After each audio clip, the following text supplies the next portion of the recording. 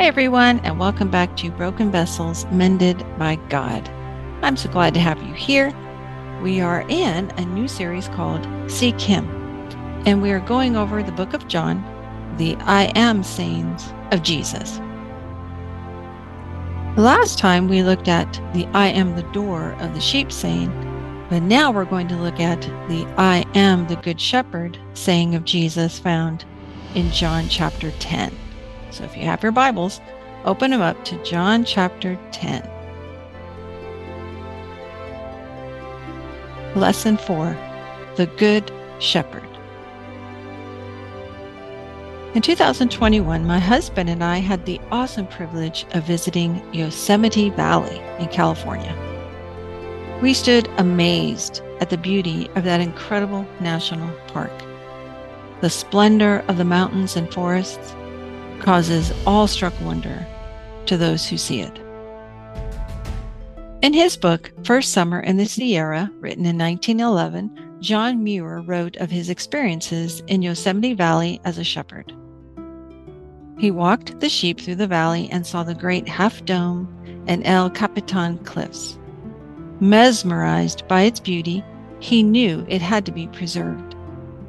I found it fascinating that this humble shepherd was partly responsible for the existence of that great national park. In Psalm 23, the famous "The Lord is my shepherd" psalm written by King David, he wrote, "The Lord is my shepherd, I shall not want. He makes me lie down in green pastures. He leads me beside still waters. He restores my soul. He leads me in paths of righteousness for his name's sake." Shepherds are important to God. Abel was a shepherd, and Abraham was a shepherd. So was Moses, and of course we all know David was a shepherd. But in John chapter 10, Jesus called himself the Good Shepherd. So obviously shepherds mean something to God. In the Bible, a shepherd was the lowest of the low. They had the awesome responsibility of guarding the sheep that would be used in the Passover feast celebrations. Sheep were an important commodity. A shepherd wasn't paid much, and they often had to stay outside guarding the sheep while the people were celebrating the feasts of the Lord. In John chapter 10, when Jesus called himself the Good Shepherd, it really meant something. It meant something to the Gentiles, but that I am saying of Jesus must have struck a deep chord with the Jewish people standing before him. They probably remembered what God had said in Ezekiel 34. "The word of the Lord came to me, Son of man, prophesy against the shepherds of Israel. Prophesy and say to them, even to the shepherds, thus says the Lord God. Ah, shepherds of Israel who have been feeding yourselves, should not shepherds feed the sheep? You eat the fat, you clothe yourselves with the wool, you slaughter the fat ones, but you do not feed the sheep." In the days of Ezekiel, God was angered by the irresponsible shepherds. He had placed these shepherds over his people to guard and protect them and feed them. He expected his priests to feed the people with his word, but they had become more concerned with themselves than God's word. And the sheep were going astray or being devoured by the beasts of the field. So God said something that alluded to what Jesus would later say in John 10. In Ezekiel 34, starting at verse 11, God said, "For thus says the Lord God, behold, I myself will search for my sheep and will seek them out, as a shepherd seeks out his flock when he is among his sheep that have scattered. So will I seek out my sheep, and I will rescue them from all places where they have been scattered on a day of clouds and thick darkness." In John chapter 10, Jesus called himself the Good Shepherd who seeks out the sheep, and they know his voice. Imagine the faces of the Jewish people hearing those words coming from this young man born to Mary and Joseph. This young man, they knew what God had said to the prophet Ezekiel. And now this young man from Nazareth was calling himself the Good Shepherd? Are there two Good Shepherds? No, only one. The people gathered around Jesus were without a responsible, loving shepherd. They were scattered and afraid. Jesus, being God, knew this. With this I am saying, he reminded them of God's promises to seek them out and rescue them. Imagine the relief of those words. Imagine what those words brought to many of the people standing before him. God's promise was fulfilled in Christ Jesus.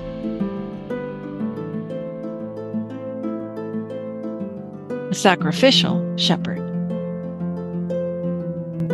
If God is our good shepherd, then why do people and all creation suffer? If God is good, how can there be evil in this world? Those are fair questions, questions that have been asked for centuries. When we study God's Word, we see that there is a purpose for everything that happens, both good and bad things. When teaching about God's Word, I've used storms as a way of explaining the purpose of trials to Bible students before. To my Bible study students, I explained how a tree becomes stronger because of the harsh winds beating against them during the storms. The wind beating against a tree trunk causes the roots to dig in deep, and the trunk grows thicker. Without storms, the tree dies because it remains weak and falls over. The storms of life happen for a reason. We can clearly see in nature that there are various types of evil. There's natural evil, like storms, hurricanes, floods, earthquakes, wildfires. There's moral evil, which is man killing man, man killing animals, animals killing man, etc. And there's supernatural evil, demons and the devil. Moral evil seems to be the one type of evil we struggle with the most. If God is good, how can he allow such horrendous evil to happen to the innocent, like the little children, the innocent babies, and innocent animals? That is a difficult reality to comprehend, isn't it? We know God's people at the time of Jesus also struggled with the problem of evil because they desired a great military leader who would destroy the evil of their time, the Roman Empire. They craved justice. They desired the kingdom to be restored. God promised that he would deliver justice. He promised the kingdom would be restored. And God's promises are fulfilled in Jesus, who is our good shepherd. He alone is justified in casting that first stone. But instead, he died for us that we might be reconciled to God. So yes, evil exists in this world. All of creation suffers because we sin. And that is why we must repent of our sins and be mournful of our sinfulness and the damage it causes. The little innocent ones suffer because of us. And when you see sin in that way, you can see how important it is for us to work hard not to commit evil against God. The religious leaders knew what Jesus was doing. In these verses, he reminded them of the irresponsible shepherds Ezekiel had written about, and how these irresponsible shepherds had abandoned the sheep. Jesus was admonishing the religious leaders gathered around him. Imagine the sneers of disgust the leaders had on their faces as they listened to Jesus preach, knowing he was right. Jesus informed the people that not only is he God, but he is that good shepherd who hears the voices of his people crying out for help, healing, and restoration. And he has come to save the world. What about you? In Ezekiel 34, God said he would search for his sheep and rescue them. How does this passage bring you comfort, knowing that God himself is willing to seek out his own when they go astray? Why is it important for Christians to understand the historical context of this "I am the Good Shepherd" saying of Jesus? When Jesus said he is the Good Shepherd, he compared himself to God. What lessons can the Christian take away from this declaration in John chapter 10?